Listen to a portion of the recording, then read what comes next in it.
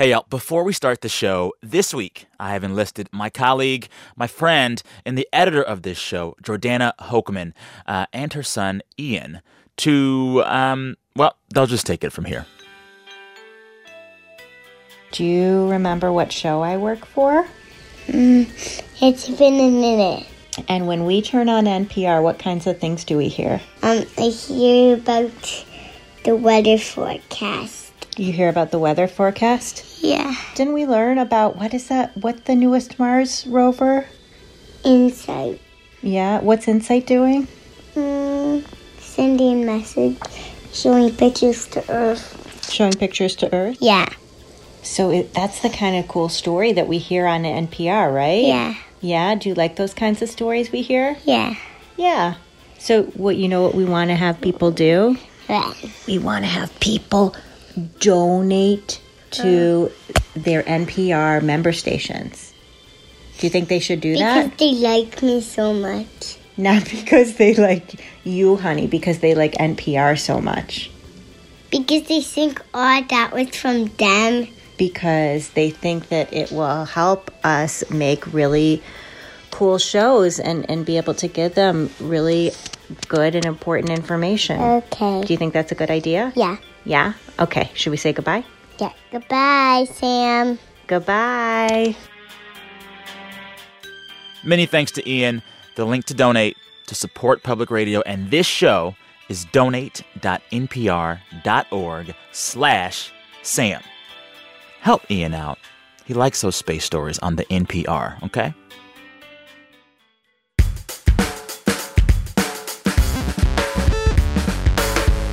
Hey, y'all, from NPR, I'm Sam Sanders. It's been a minute. If you're hearing this on Tuesday, Happy New Year's Eve. If you're hearing this in 2020, after Tuesday, Happy New Year! 2020. Let's survive it. Here at the show, we are taking some holiday time off, so we're going to encore for you my conversation with Jimmy O. Yang. Jimmy's probably best known for his work on HBO's Silicon Valley. On that show, he plays misfit immigrant programmer Jin Yang. That show just wrapped its 6th and final season. This conversation with Jimmy is one that we had back in 2018 when Jimmy had just released a new book called How to American, An Immigrant's Guide to Disappointing Your Parents. We talked about that book and about a new movie that he was in at the time, a little bitty film you might have heard of called Crazy Rich Asians. Here's me and Jimmy O. Yang. Enjoy.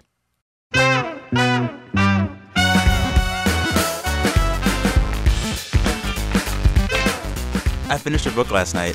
Thank you so much. You're funny. Thanks. You're funny. So I was going to, in preparation for this interview, do something, and then I was like, no, it's too weird. I was going to go to El Pollo Loco. Oh, man. And get a bunch of the salsas. Dude. And have you tell me which one's your favorite. You know, I can tell you each one of the sauces without looking at it. Okay, go. It's a green guacamole one. Okay. That one's by far my favorite. Why? Because it's watery. It's a little... I don't believe in watery guacamole, bro. But exactly. But it's a salsa. So it's okay. They don't try to sell you as guacamole. It's all about how you look at it. It's okay. That's a good rule for life, huh? You know? So I bring this up because there's this wonderful story about your grandfather introducing you to America through the wonders and joys of El Pollo Loco. Can you tell that story? Because it's so good. The first day me and my father and my whole family came to America, my grandpa's been living here for a few years already. In L.A.? Yeah, in L.A. So he kind of knows his way around. He's like, I'm going to take you guys to my favorite American restaurant. And you came here at 13 from Hong Kong? Exactly. Okay. So Grandpa walked us down La Cienega Boulevard. And Which is the street you don't walk down. You don't. But in Hong Kong or even Shanghai, where my grandpa's from, you walk down everything, right? Yeah. So he has kind of no concept of how far to walk. And we ended up walking down 45 minutes of just nothing but strip malls and 6-lane traffic down Where La on La Cienega. Cienega were you? It was La Cienega by, like, Olympic. Oh, ugh. That massive intersection. Yeah, why would you do that? Took 45 minutes to walk, like, I don't know, like 2 miles to another massive strip mall with, like, an LA Fitness and everything. And I don't even know what that is. I have no concept of gyms. Yeah. Because I came from Hong Kong. Everybody was skinny. And we walked our calories off. We didn't have to go to a gym. Or we're outside at the park at 6 in the morning doing your stretches. Is that happening over there? That happens everywhere. Okay. What are they doing? Anywhere you go, there's 250 old Asian people at 6 a.m. stretching. It's crazy. I don't know how much of this makes the cut, but I love it. So keep going. You're walking down La Cienega. Walking down La Cienega after 45 minutes in this massive strip mall. My grandpa like, this is my favorite restaurant in America. It's authentic Mexican food, and you cannot find this in China. And I looked up, and it said El Pollo Loco. And we should point out, it is a downscale fast food Mexican drive-through chain. Yeah. So you go in there. Yeah. What is it like for you? The cash register person was asking my grandpa, do you want dark meat or white meat? And then my grandpa had to explain to us, you always order the dark meat. That's the good part of chicken, the wings, the thighs, the legs. I can't with the dry breast. Yeah, and he said the white meat is rough. That's for dumb American people. And I'm like, okay. So you didn't have the chance to choose what part of the chicken you got back I didn't home. have to choose. Okay. And really, even in Hong Kong, we ordered like the Hainanese chicken and all that. Uh-huh. And my dad always either got the back or like the leg. Huh. Nobody ever gets the breast. Okay, so Really? I already kind of know You that knew what's the up. breast ain't the business. And then it's just all these little customs that I wasn't used to. Like in Hong Kong, you order whatever soda you want. They get it for you behind the register. Uh-huh. Here, you get a soda, you get a water, and you go refill it yourself. And my grandpa whispered to us, he was like, hey, just get the water, okay? Because here, you can just get the water and then go get soda yourself. Don't ever buy the soda because that's how they make their money. You can't do that. Well, Grandpa did it. I didn't know you can just turn water into Dr. Pepper in this country. And then you walk over to the salsa bar. My grandpa was like, yo, just take anything you want. And I'm like, what do you mean? Like, we don't have to pay for this? He's like, no, just take anything you want. And I'm like, yo, this country's amazing. So that was like my first experience, not just with food in America, but with American freedom. American freedom, courtesy of El Pollo Loco. Absolutely. So I love that. Okay, so you have been here now since you were 13. How old are you now? 30. 30. Yeah. Do you still have that same sense of what read to me in the book as this inherent amazement with all that America is? Has some of that worn off for you? Some of it, of course, with age, it kind of goes away, like the sense of innocence, seeing everything with a new lens. But now I try to go to other countries with that lens, even going back to Hong Kong. I went back to Hong Kong for the first time in 17 years, and I was culture shocked in Hong Kong. You're home. Like I was culture shocked, yeah. Huh. It's the opposite of what I felt when I came here when I was 13. The streets, I'm not used to the streets being this narrow now. I'm not used to people rubbing my shoulder to shoulder. I'm not used to walking after a meal to take the subway, and everything, just the language. And but it felt good. Yeah. It was a good culture shock because after just a couple days of that initial shock, I found myself being very comfortable and at ease. Like the weight of being a minority, just being something different in this country was gone.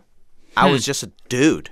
You're just a dude. I didn't have to be like the Asian dude or like be careful of, let's try to not drive a Honda Accord and go to dim sum and play ping pong because that's stereotypical here. Listen, I would live that life. Yeah, That'd be a wonderful day for me. Yeah, and that life in Hong Kong, you're just a normal dude. You just do it. It's not a stereotype until you come here, Yeah. So I just felt at ease, man. I could have done whatever I wanted, whatever I liked, and I was just a dude. Hearing you talk about that, it makes me think of this movie you're going to be in soon, Crazy Rich Asians. Yes. Where it seems like you get to just be a dude because the entire cast is Asian. Absolutely. And the buzz around it is phenomenal already. Describe this film for folks that haven't heard about it yet. So Crazy Rich Asians is based on a book written by Kevin Kwan called Crazy Rich Asians. There's 3 books. So if this movie does well, maybe there will be a trilogy. Okay. But most importantly, it's the first movie in 25 years, first studio picture in 25 years since Joy Luck Club that features a full Asian cast. It's like y'all's Black Panther. Yeah, see, I said that on Twitter. People got mad at me. Wait, they got... I'm like, this is going to be our Black Panther. Obviously jokingly, because the 2 movies are nothing alike. It's not a superhero film. Yeah. But for me, it's like, I hope, basically, with that statement, I'm saying, I hope it's going to be a box office success and the cultural representation that Black Panther is. And then black people tweeting me, they're mad. They tell me, shut the F up. And they telling me, like, Why is it like whenever black people got a little bit of shine, y'all got to try to take it for yourself? I'm like, what are you talking about? Twitter is bad. Yeah, and then Asian people are like, yo, this movie, it could stand on its own. Like, we don't have to compare it, like, and diminish both of the movie. And I'm like, oh, my What God. does it feel to make a movie like this that is in many ways groundbreaking, but is also entering this cultural moment right now where it seems everyone is always mad about everything before it's even there? You're already experiencing that with this movie because some people are saying, oh, the portrayal of Asians is too anglicized or too heteronormative or they're all too pretty or whatever. Like, And you know who's critiquing the hardest, or the critique that I get for my acting career? Asian people. Huh. You playing an immigrant on Silicon Valley, that makes me look bad. Blah, blah, blah. All this, like, you play this accented character. But I try to play everything very authentically, even if it is an accented immigrant, Jing Yang, that I play on Silicon Valley. Yeah. I try to play it. It's just a version of myself when I came to this country when I was 13, and I'm trying to represent my immigrants, you know?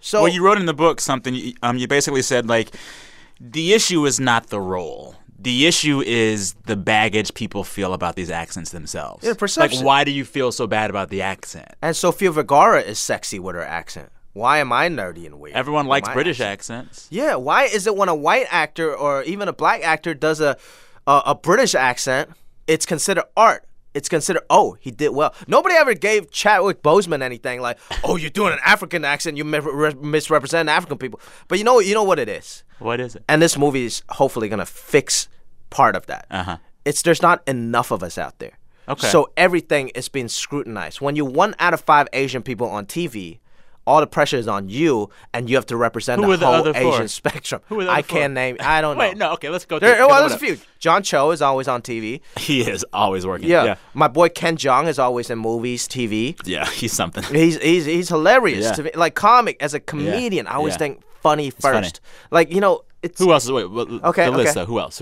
Constance Wu. Oh, yeah. Randall Park. I mean, that whole show, True, Hassan Prince of the Yang, Boat. all the Yeah, kids. yeah. So they are getting more and more now. Okay. But it's still, it's like the problem with Apu, that documentary. Yeah. It's This is just about 'cause the Simpsons he character. was the most important. If you're the one, you carry all the weight. Exactly. So the problem, it's not enough representation. And hopefully with Crazy Rich Asian, you get a whole spectrum of Asian. And I felt so good doing that movie because I can just be funny and act a fool Yeah. because I'm not representing all Asians. I'm just representing one personality. But some people want you to represent all Asians. Well, they want to blame me for something, just Okay. because. Do you ever tweet back? Do you ever write back? Or you just... I made the mistake of engaging about a week ago. What did you do? And it was horrible. It was like one of the worst experiences I What ever had in happened? Twitter. Just everybody jumped on my case, like saying this and that, calling me a sellout, calling me whatever, Uncle Chan or something. Oh, Lord. But usually whatever I read, it's very positive.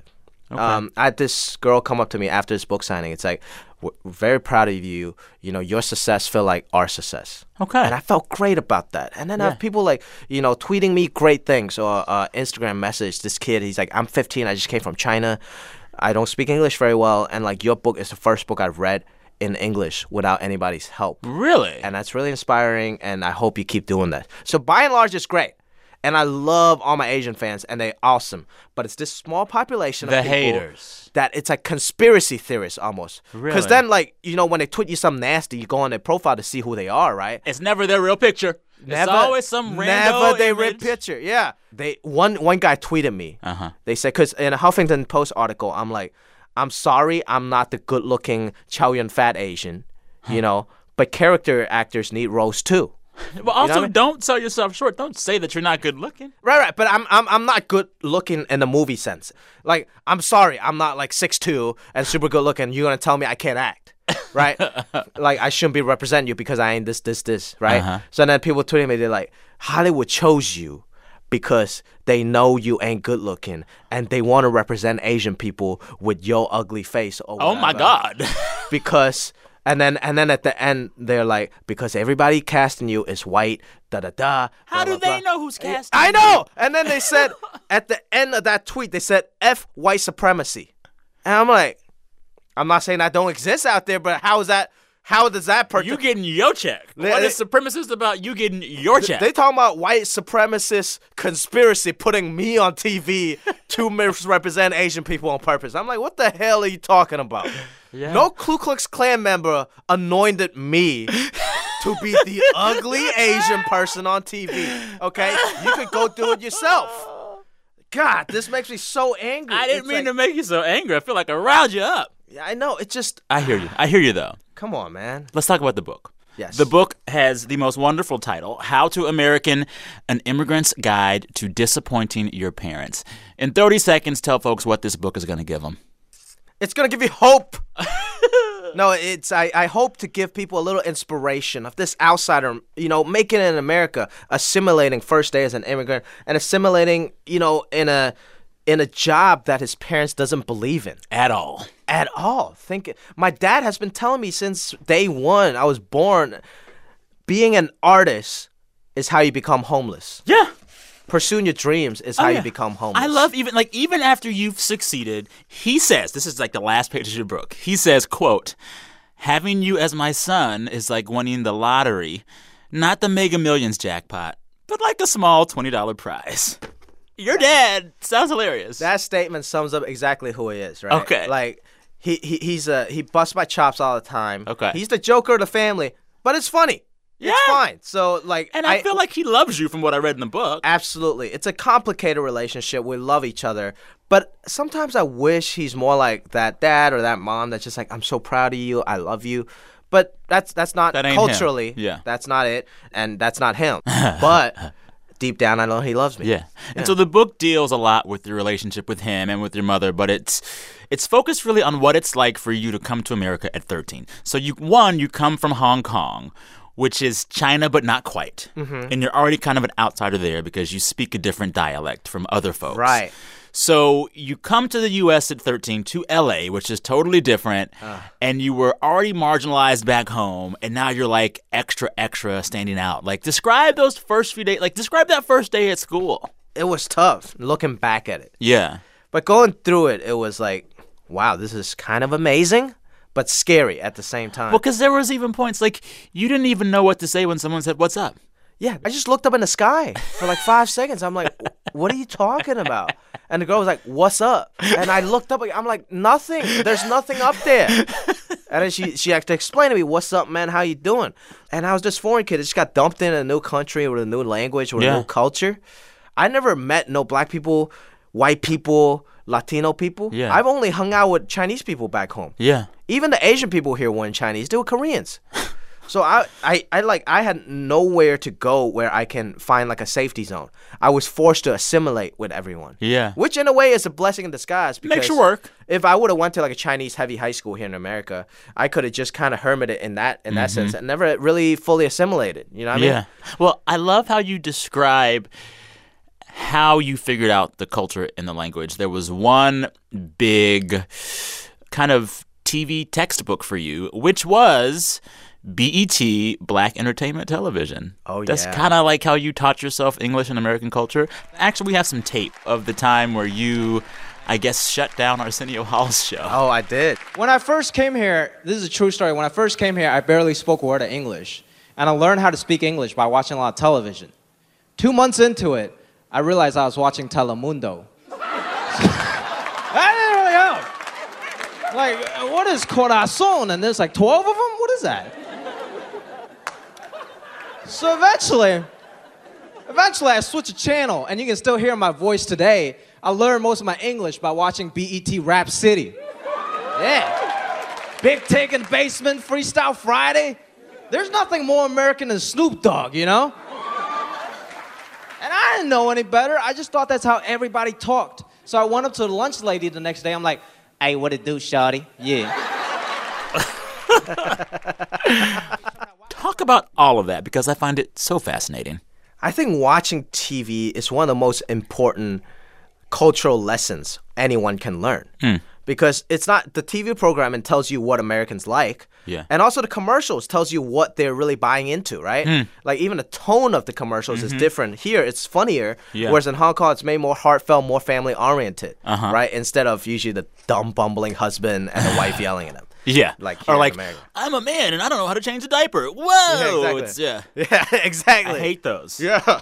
So that really tells you about the culture. And one of the most interesting channels I found when I was flipping through channels was BET. I never seen anything like that. It was like not just America. It's No, I've never seen anything like BET either. It is a one of a kind. Very specific part of America, and it was so intriguing to me as a 13-year-old boy. First of all, you got Rap City. Oh, yeah. Right, with Big Tig in the basement. Oh, yeah. And that was amazing. I never heard hip-hop music. I was on BET before that even, when they were still doing Video Soul. Oh, my God. Remember Video Soul? No, you that's probably a were little too young before for my that. This was time. like when they're doing like straight ahead R&B, and then they moved more into rap with Rhapsody and Tigger. 106 and 106 and Park was the gym. Anyways, you watch BET, you're watching rap videos. Yeah. Rap teaches you English, basically. Rap teaches me English because to me, I could not understand a word of that. Like in school in conversation, or even when I'm watching the Nickelodeon cartoon, I can understand some of it. But the way rappers are speaking, I'm like, if I could understand this is like calculus to me. If I could figure this out, I can understand algebra. I can understand everything else. So to me, like BET was like calculus. I needed to figure it out, and I needed to understand what they're talking about culturally to understand America, and not just Rap City. Comic View was another show. So for those who don't know, it was BET's probably their version of Def Comedy Jam. Absolutely. Stand-up comics are doing Just things. 5 minutes. Who was your favorite one? Oh, I love all the hosts. J. Anthony Brown, Bruce, Bruce was amazing. Ricky Smiley. See, Ricky Smiley. Oh my God, he's the best. Yeah. His radio stuff is amazing too. Yeah, His now radio he's show. killing it on the radio. Dude, I used to love Some More. Yes. He was so good. Yes. So Yeah. between black comedy and black rap and hip hop, you acculturate yourself to America. Yeah. Were people at your schools loving you giving off that black swag? I think they just thought I was weird. Okay. You know, but it's better to be like the weird kid than a foreign kid to some to be like the Explain. weird hip hop kid. Okay. Than the weird foreign kid, because I went so hard in that hip hop direction to try to cover up the fact that I'm an immigrant and I have kind of like a Chinese accent. I covered it up with a hip hop accent in a way. So now they just looked at me like, oh, okay, yeah, good for him. He just loves, BET, instead of like, he's a weird foreign kid. All right, time for a quick break. When we come back, Jimmy struggles through college and finds stand-up comedy.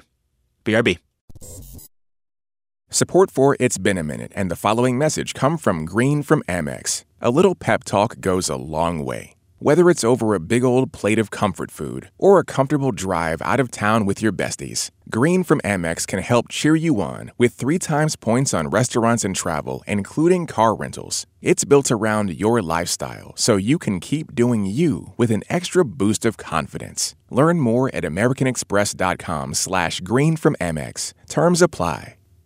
Did you get a smart speaker for a gift over the holidays? Well, consider it the gift that keeps on giving, right? Because it can help you keep up with the news. Just say play NPR to hear your local NPR station and all your favorite NPR shows as well. So you love rap so much. You love hip-hop so much. You love BET so much. You end up talking about in the book how you and the friends you made in high school, Beverly Hills High School. Yeah, my dad used a fake address. You got to do what you got to do. You got to man. hustle. Yeah. But at Beverly Hills High School, you and some other immigrant friends form a rap group, and then you become like a hip-hop rap producer. Like, you make beats. Yeah, that was You're a my producer. first, I guess, creative outlet. I've always loved like just building stuff, like making stuff, and this was the first thing that I found really, really rewarding. Was making something Making out of beats. nothing. Had you had musical experience? I played the violin, of course, since Say, I of was course. like 5. I was in the school orchestra and everything. Okay. So I kind of know some music, but really, when it comes to making a beat, especially when I was doing it, when I had Fruity Loops, Yeah, I like, remember those Fruity beat making Loops. programs, Yeah. it was just messing on the computer. How do I find your beats online? Are they online? They used to be. I don't think they are anymore. They're all the way gone. What would I search for? I'll post some. You can't. You really can't search for anything. I'll post some. On You should website. send us something, and then we can wrap the interview with like one of your beats. Yes. I Seriously. have some pretty cool beats. I got pretty good at it. I was selling beats at some point. You know, everyone says that. No, My for- beats are great. I got to a point where I got my first paycheck. From what? You read it in the I book. sure did, but I want you to say it. It was from a porno website. A porno website As bought one of your background rap music. beats when you were a high school student at Beverly Hills High. Oh boy. Only in America. I thought I made it. I made How like much did 300 they pay? bucks, man. That was big. So that's high school. High school finishes, and then your dad is like, bro, you got to go to college. Oh, that's not a choice. There's never a Yeah. conversation of like, you need to go to college. It's just, oh, what's after high school? Yeah, college. That's Yeah. it. Yeah. Like, which college are you gonna go to? That's the conversation. So I didn't know any better. I didn't get into UCLA or USC. Their loss. Yeah, their loss. And then I ended up just I got accepted to UCSD. I'm like, that's basically UCLA, but in a beautiful beach town in San Except Diego. actually totally different. Yeah, I didn't even go visit. I'm like, this is close enough. I'll just go there. And Wow. it turned out to be the worst college experience for the next 5 years. What about our listeners that are alumni of UCSD and love their time there? I just look. Maybe it's not UCSD. I shouldn't be that biased. I just hated school. I Okay. should have dropped out. If I wasn't Asian, I would have dropped out. But then you end up majoring in what? Econ? Econ. Because Because- that's the easiest major that still pleases your Asian parents. So I'm like, okay, I'll just get this econ degree done, and I'll say I've done it, and I'll figure my life out. And you like just did it. Was it like a 2.7 GPA? 2.7 GPA. I never went to class. I was depressed. And still got a 2.7. I was smoking weed, and I would just show up at the final. I'll cram like a week before. I never learn anything because you just cram, you forget about it. Yeah. And I cram, and I go take the test. I get a C, and I pass the class. It's Even through that, though, your dad gets you an internship doing what? Like some financial advising stuff? yeah, Smith Barney, like a really nice. That was for real. high-end, firm. It's like every Asian parent's dream. Like other kids are like hoping they'll get this internship. Mm-hmm. But a month in, I just hated the Smith Barney job. Like I was like, I was having a panic attack. I'm like, I'm gonna be sitting behind this desk for the next 40 years, Yeah. managing other people's mutual fund that I don't care about. Uh-huh. I can't do this. Like Yeah. that was a panic attack.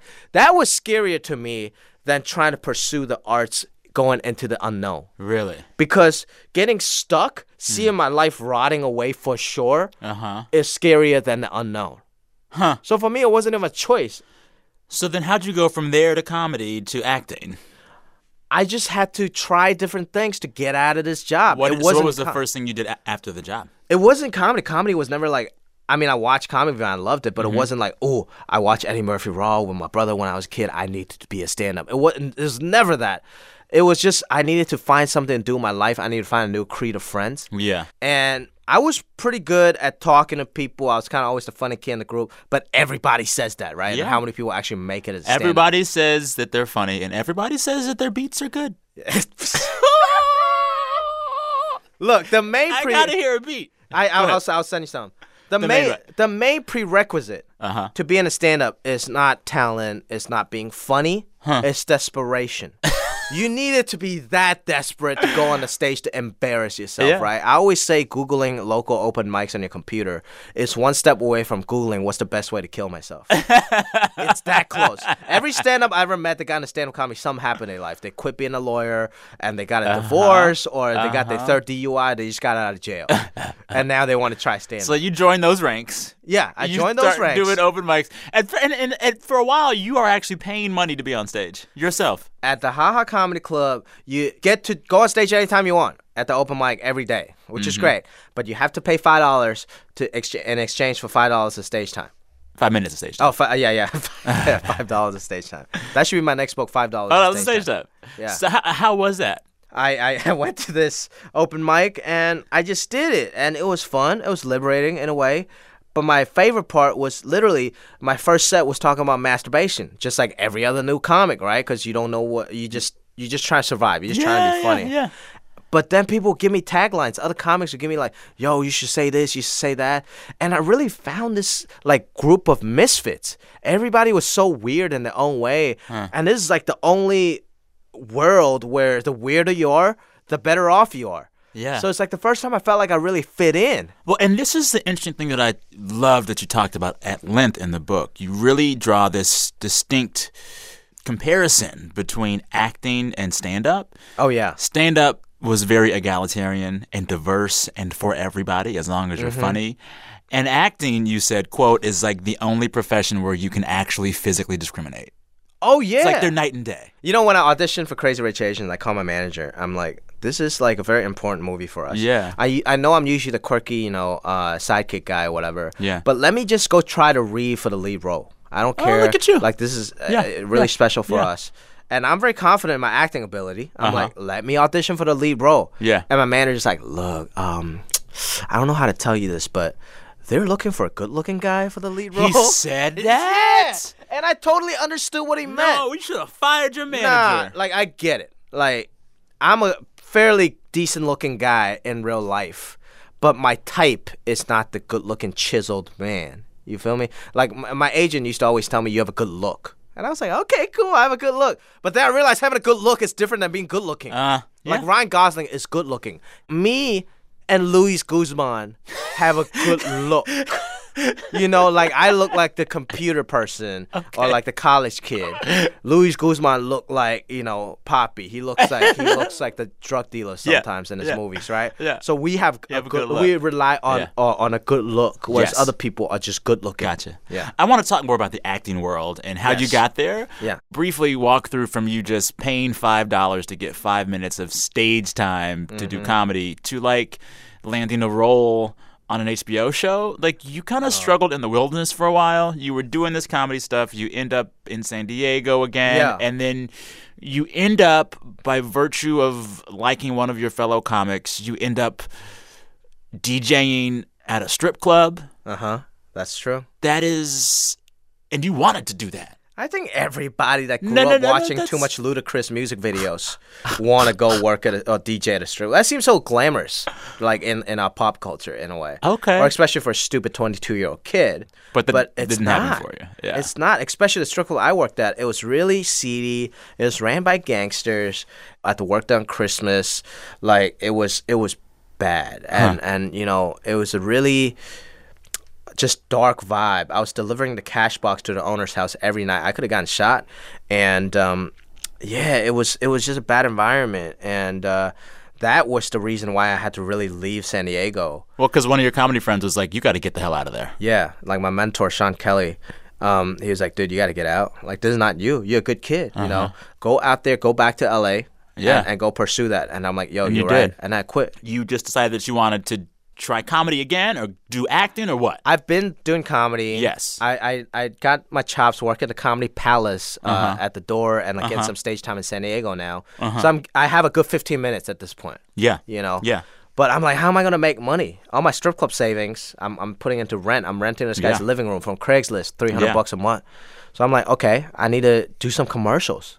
So how do you do that? I don't know. How do you become an actor? I have no idea. I don't know. Yeah. So I asked all my comedian friends who's just been on one commercial or been an extra in the back of a movie. Yeah. And they were telling me all the tips. They're like, go sign up on all the .coms, on LA Casting, Actors Access, whatever, all the casting websites. Put your headshot up there. Yeah. Put your stand-up reel up there. Okay. You know? So I did that, and then I got a couple interviews from really small agencies, right? My first agent's interview, I was like, oh my God, I'm going to make it, you know? Yeah. That to me was like CAA calling me. And then I went there. The agency was in an apartment rental office. Run away. Exactly, but I was so desperate, I was still trying to impress them. They had me read the Staples commercial. Okay. And I was so bad, they were like, thank you. And never talked to me again. Never talked to you I again. was rejected by apartment rental office acting agent. That's rough. That's Oh, LA my though. I God. mean, the stories of rejection in this town are enough to make you cry. Exactly, and everybody has been to Central Casting the first day off that Greyhound bus, you know? Greyhound bus, man. And it was just sad. I was just, oh my God, I'm like, okay, I guess I'll try to grind it out doing stand-up, and maybe I should just give up at some point, go back to getting a finance job, you know? But then there was one agent. There was one agent, very small agency in Manhattan Beach. Okay. And she called me, like, because she saw she's the one that said, I think you got a good look. And I'm like, okay, whatever. I don't even know what that means. I went and met up with her. And she was very honest. She was like, look, I don't know if I can get you work, but I think you got a good look. I'll submit some of your headshots. And if it don't work out, you don't get called for any auditions, we can go our separate ways. Okay. And at that point, once again, I got nothing to lose. Yeah. So I'm like, sure. Yeah. Please, sign me. Yeah. And then she started sending me out. Like, she really believed me. I guess I did have a good look, you know, and I auditioned for, like, Modern Family, just, like, 2-line parts, and, like, commercials that I really wanted to audition for. But money was running out, and I wasn't booking any of these jobs, and auditioning is, like, a totally different sport than acting. Oh, I'm sure. And now I have to put in whatever money I've left or whatever money I earned from doing stand-up in the acting classes to just kind of know what I'm doing. Yeah. Maybe naturally I'm a pretty good actor, Yeah. but it's still It's a science. And there's a science to it, especially And the there's- audition process. Well, there's a language that you did not know. What was the thing that when they say slate your name? or Slate something? your name. What the Why hell not is just slate? say your name? Who Just are you? say your name. What does a slate even mean? They say I don't know. I still don't know. They say slate your name, and you don't know what that means. And yeah, basically that just means I'm Jimmy O Yang and I'm 5'6". You know. So you do the audition life, and then you end up auditioning for an HBO pilot, which at first was called what? It wasn't called Silicon Called Valley at Deep first. Tech. Deep Tech. I don't know if this is like top secret, but I wrote in my book. The show was called Deep Tech before it was ever called Silicon Valley. Yeah. And And you do the audition. I do you the think audition. nothing of it. It happens. And then you find out once you get the show Mm-hmm. that the guy that created the show, Mike Judge, was your commencement speaker that's my guy. at UCSD. Yep. And he was one of the big inspirations for you that made you want to not do like finance stuff. Absolutely. That's crazy. right. Such Tell a that small whole story. Mike Judge, the guy that created Beavis and Butthead, King of the Hill, of course, Silicon Valley. Yeah. He was my commencement speaker at UCSD. He also went to UCSD. Yeah. And he kind of shared the same experience I did. He Huh. didn't really enjoy college too much. Uh-huh. He was a physics major. The dude's really smart. Uh-huh. He ended up programming like computer chips on fighter jets or something like that. Huh. But he just hated that whole culture, the corporate culture. Yeah. And that's why he wrote Office Space, Uh-huh. right? Yeah. And then he was like, I just need to find a passion. So he quit this job. And then Okay. he came back around when he found animation. He knew he found that thing that ticks. And he knew he found his passion. And he just grinded it out, you know, in a basement or in his garage, making Beavis and Butthead, making his first animatic. Yeah. And as a lost college student at that moment, not knowing what I wanted to do, all I knew was I didn't want to do economics, the Yeah. thing that I majored in. Yeah. And this is permission that my parents never gave me. And I'm like, just seeing a living example Yes. of a man that I actually know his name from Hollywood, Yeah. TV shows and movies, Uh-huh. making it, and in the same exact show went to the same exact college. Yeah. It doesn't seem like a far-fetched inspirational do story. it. It seems like this could be me. Yeah. Well, you know, you have this line in the book, and in that story, you say part of what Mike Judge was kind of saying was, quote, pursue what you love, not what you should. Absolutely, and that's still what I believe in. Because to me, it's so scary. Maybe it's fear that led me to it. Because I'm sure there's a lot of people that settle into a job that they should be doing, right? That Which their is no parents shame told. on that. No shame on that. And some people are cool with that, and they're very happy doing it. I wish I was that guy. Okay. Right? Yeah. You know, I'll probably have 2 kids and be very happy. Probably maybe happier than I am now. But for me, it was the fear. Like, I was so scared working behind the desk and being stuck behind the desk Yeah. that I really could not do it anymore. Yeah. And it's, you know, that speech that really spoke to me. And boom, 5 years later, I auditioned for Silicon Valley. And then it happens. And then it happens.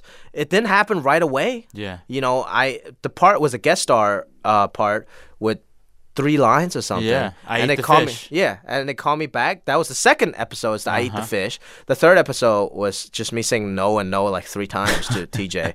Those 3 episodes I was in the first season, I got paid $900 per episode at SAG minimum scale. So for the whole first season of HBO's Silicon Valley, Yeah. you got what, $2,700? $2,700, and I used that as a down payment on a 2006 Prius, so I can drive Uber. Stop. I was driving Uber between season 1 and 2 of Silicon Valley. Do you still have the Prius? Oh no, I gave it to my brother. Okay, look So at you, good sibling. Yeah, so he could drive Uber. What are you driving for a while. now? I have a Lexus Elise. Oh, okay, Yeah. okay. No, I it's an see you. entry level IS 200. It's a 4-cylinder car. You know. Okay, okay. It's just a write off. That's why I have it. One more break here. When we come back, more about Silicon Valley and how Jimmy deals with success. All right, BRB. Support for NPR and the following message come from Netflix's new series, Messiah. What would it take to make you believe in something crazy? When a man starts performing miracles and saying he's the Messiah, one CIA agent is determined to find the truth, no matter how crazy it may be. Messiah streaming now, only on Netflix. Hey, y'all, before we get back to the show, I want to remind you one more time of how you can keep this show coming to you every week by supporting the work of your local NPR member station. To do that, go to donate.npr.org/Sam. Or just text the word SAM to the number 49648. We'll send you a text message with a link where you can find your local station and make your contribution. Message and data rates may apply. You can visit npr.org/SMS terms for privacy and text message terms. For our listeners who are not watching Silicon Valley, describe your character for them. So Jing Yang, the character that I play, is a geek, is a computer programmer, just like everybody else on the show. Yeah. And he's an immigrant also. But in a way, he's kind of brave, and I kind of like him because he's... One article wrote this term. It said he's kind of like an anti-assimilation character. Huh. Because for me, for so long in my life being an immigrant, I try as hard as I could to be American. Yeah. Jing Yang doesn't care. He thinks he's cool the way he is. Yeah. And he's kind of, as the season goes on, becomes kind of evil. And it becomes kind of like a pain in the butt for a lot of people. Okay. So it's very interesting to play this person who you think is a docile, stereotypical immigrant, but he actually has a pretty sharp comeback to a lot of things and a dark side to him. There was something you said about playing that role that really stuck out to me. Like the kind of mantra for that character, was it, I don't know anything? Oh, yeah. So he has a... Is that the right phrase? Yes. Okay. I don't know. Yeah. And I always say the mantra to myself in Mandarin, it's 我不知道. Right? Which means I don't know. Yeah. Because, first of all, I have to practice thinking in Mandarin a little more with this character because I want that accent to be authentic. I want it to sound like one of my uncles or like my mother, you know. And it's a very specific Mandarin accent. It's not just like a cliche Cantonese Bruce Lee accent, right? So I just want it to be a real person. So every day I go to the Sony lot to shoot the show. I listen to 1300 AM, the Mandarin station for like an hour. Okay. And then I try to just think in Mandarin, and I was thinking this mantra, 我不知道, I don't know, and I think in that because that's the bane of his existence. First of all, it's the Mandarin. Second of all, it's I don't know. Either he actually doesn't know what's going on, like me back in the day when I didn't know what what's up meant, or he actually just doesn't care to know. Yeah. You know? And he's probably like, I mean, I'm sure that so much of the immigrant experience when there's a language barrier is just being frustrated that people don't understand you. Exactly. And what's great about Jing, it's like he kind of doesn't care that he's like, you know, frustrating other people. And a lot of the jokes, even like the I eat the fish scene with TJ's character, which became like my nemesis on the show and we had a great dynamic. When he gets mad at me doing certain things, the joke's kind of on him being an impatient, you know, buffoonish, big American guy. Yeah. And Jing Yang kind of gets the upper hand throughout the season. And I kind of love it. Like, you don't have to fight fire with fire. He's just very chill. It is a subversive portrayal of an immigrant. Yes. It like, he knows what the hell's going on. Oh, he knows what's going on. Gonna exactly. Win. And especially this season, as you guys see, he gets kind of evil, too. Yeah. Yeah. Did you expect the show to be as big of a hit as it is? Did you how's it been? Not at all when I first auditioned for it. You know, I knew Mike Judge is like serious business, but there's just so many TV programs out there. Like, so many shows, like, everybody's, like, almost a serious regular on the show now, but there's so many shows that people just don't watch. Yeah. And I'm so fortunate that this is a show that gets attention from the award circuit, and people are actually watching. Yeah. And this is my first show. Yeah, How dude. amazing is that? Like, I count my blessings every day. Yeah.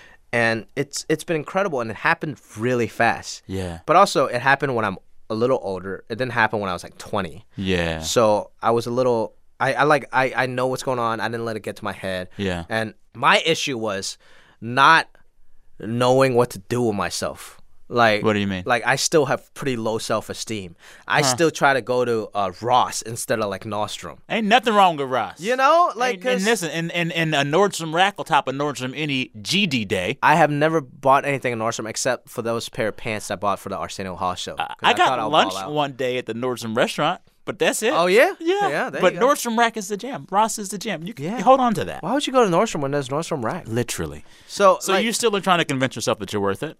Yeah, and this year has been gotten better, like, because I'm doing more other stuff that's not just because this is one thing that I started off as such a small part. I still, in a sense, think that I'm that guest star side actor, you know, whenever I see myself there. But then, you know, I wrote the book. Yeah. You know, I'm in a couple of movies, so that kind of, as an artist, my self-esteem is rising a little bit. Yeah. You know, and it's starting to match, like, who I am, which is great. And, you know, so. I know that there are a lot of people listening who probably feel or have felt the same way, a little bit of imposter syndrome. Exactly. Do I deserve this? Give folks some advice on getting through that. Well, first of all, it's good to have imposter syndrome. Okay. It's fine. It keeps you humble. Okay. And it keeps you that wonderment, that awe that we talk about. Yeah, Like yeah, earlier when I yeah. first came to America.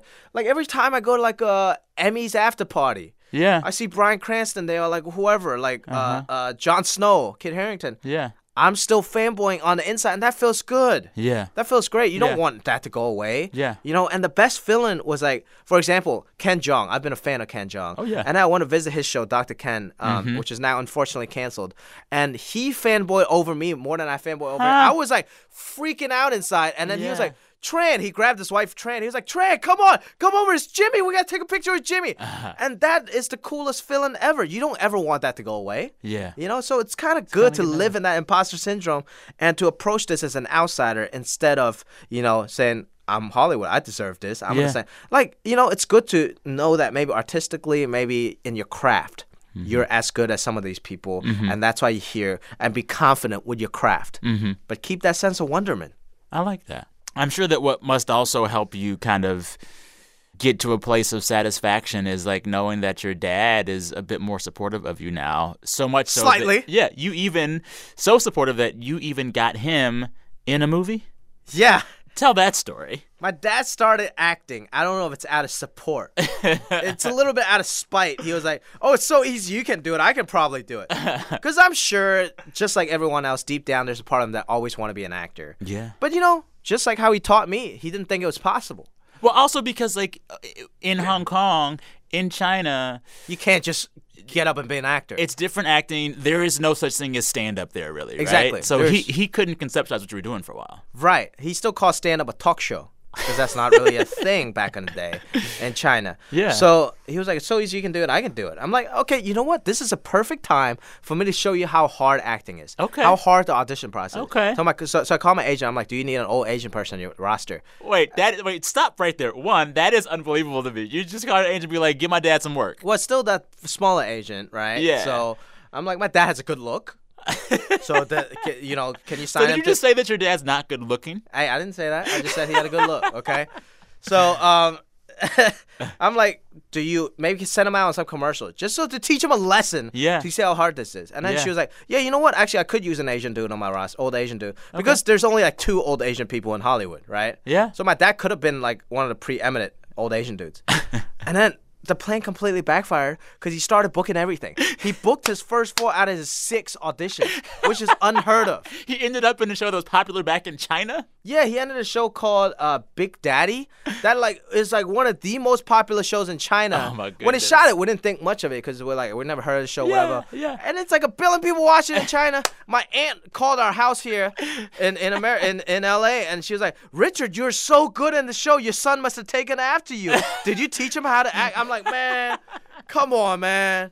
Yeah. So he was like, oh, it is easy, huh? There's nothing special about what you did. Yeah. So you and your dad were actually in a movie together, Patriots Day, which is about. which is about the 2013 Boston Marathon bombing and the tragedy and the heroes and the victims of Yeah. it. Like, it's really a heavy movie, and it's my first dramatic role. And you play a really pivotal role in the movie. I play this guy, Dun Meng, who's also a Chinese immigrant. And he kind of saved the day. He's the unsung hero of that marathon bombing because he got carjacked and kidnapped by the Tsarnaev terrorist brothers. Yeah. And he made a brave, heroic escape at gunpoint. He just jumped out of the car. Ran out to a gas station and called the that police. is bravery. And that's how they led the police to tracking down that car and tracking down the 2 terrorists. Yeah. And I was so proud to play that role. I bet. And the whole time, Pete Berg, the director, and Mark Wahlberg, the star and the producer, was like, we got to get this right. This movie's not about us. It's about the heroes and the victims. Yeah. And we got to get everything authentic and right. Yeah. So I get to hang out with Danny Dunming every day I was in Boston. real life Yeah, Dunming, and I was bugging him about what happened. It was so nice, and he's one of the kindest people ever. Yeah. So I just want to get it right. And then there's a scene with him Skyping with his dad back home in China, or his parents. And the dad they had casted had a Cantonese accent when he spoke Mandarin. Now, which is a no-no. Right, like to American audience or to most audience, they wouldn't know what's going on. But to me, if I'm gonna keep it authentic, Yeah. I'm gonna make it my job to keep it authentic. Gotta keep it 100. And what I know, right? Yeah. So I went up to Pete. And I'm like, this guy speaks, Mandarin in a Cantonese accent. It's just not right. Yeah. And the mom speaks in a different, accent because Yeah. she speaks proper Mandarin. Yeah. And then he was like, okay, good. Let's get you a new dad. I'm glad you said something. Huh. And I'm like, Pete, I was sitting. That poor guy. Yeah, whatever. So then I sat in at the casting sessions. Uh-huh. I offered Pete to sit in. I'm like, I'll sit in your casting sessions. Yeah. And I'll make sure, the person is authentic. Yeah. And then I had this light bulb moment. I'm like, you know what? Why don't you guys just cast my dad? Huh. He's an actor. Yeah. He's a real actor. He's a union. Yeah. And he speaks Mandarin very authentically. And then Pete was like, done. Get him out here. And I got my dad his first union SAG job. That is some full circle. So you go from having a father that is mad that you don't become like a doctor, an engineer, or a finance guy, mad you're doing stand-up, mad you're trying to act, and then he is in a movie with you. Because I hooked him up. You got to hook it up. Yeah. That's amazing. And that was one of the best experiences to kind of be behind the cameras when my dad is acting. Yeah. And knowing that, at that moment, I think he was pretty proud. Oh, I'm sure he was. And at the Patriots Day premiere, I bet. He was proud. He's still telling everybody, yeah, my son's in Patriots Day. But did you know I was in Patriots Day also? So he's still kind of bragging, but you know what? I'm happy. Yeah. I'm happy that he's happy about it. Yeah. So, okay, you're 30 years old. Mm-hmm. You are doing comedy on Arsenio Hall. You're in major motion pictures. You're on a hit HBO show. You got your dad in the biz. I'm sure someone at your age who has accomplished this much could say, all right, I'm good. Whatever else happens, I'm good. Right. But I'm guessing you have some other challenges lined up for yourself, some other goals to accomplish. Absolutely. What is next for you? What else do you want to do? I think this is the fun part where people are finally paying attention to who I am and my projects that I want to do. Yeah. So I want to do more writing, Okay. screenwriting, and I want to turn this book into like a TV show or a movie or something. And just kind of take it to the next level, man, and start creating what I want, right? Because I think at the end of the day, artists become who they are because, we love creating stuff. Yeah. Even building Legos feel great to me. Yeah. So this is where it gets fun. It's not like, oh, I did my job, I can go to Hawaii and chill out now. Yeah. It's not. This is where it gets exciting. This is the fun part. Okay. So that means you're going to make a rap album too. Yes, I'm making a rap song with Too Short right now. Rap some of your lyrics. No, I didn't rap. I just made the beat. Oh my goodness. Is it on YouTube? Not yet. It's going to come out soon. Okay. Yeah. Okay. I'm ready for it. It's Too Short, Dumbfounded, which is one of the most legit Asian rappers. Okay. And Aquafina, my homie. Aquafina. Yeah. So it's going to be a really sick song. I love it. I'm not going to ask you to accompany me right now to El Pollo Loco, but one day. Yes, we should exchange info. You're so great. Thanks, man. Yeah. Well, I'm in L.A. Seriously, we'll go to El Pollo Loco Let's do it. any friggin' time. Yeah. Jimmy O. Yang, thanks, man. His book, which we discussed, again, it's called How to American, An Immigrant's Guide to Disappointing Your Parents. All right, listeners, back on Friday with a very special episode. To help you get ready for 2020, we're going to have 2 guests from the team at NPR's Life Kit, full of New Year's resolution-y, advice-y stuff. Don't miss it. That's on Friday. Till then, thank you for listening to It's Been a Minute from NPR. I'm Sam Sanders. Talk soon.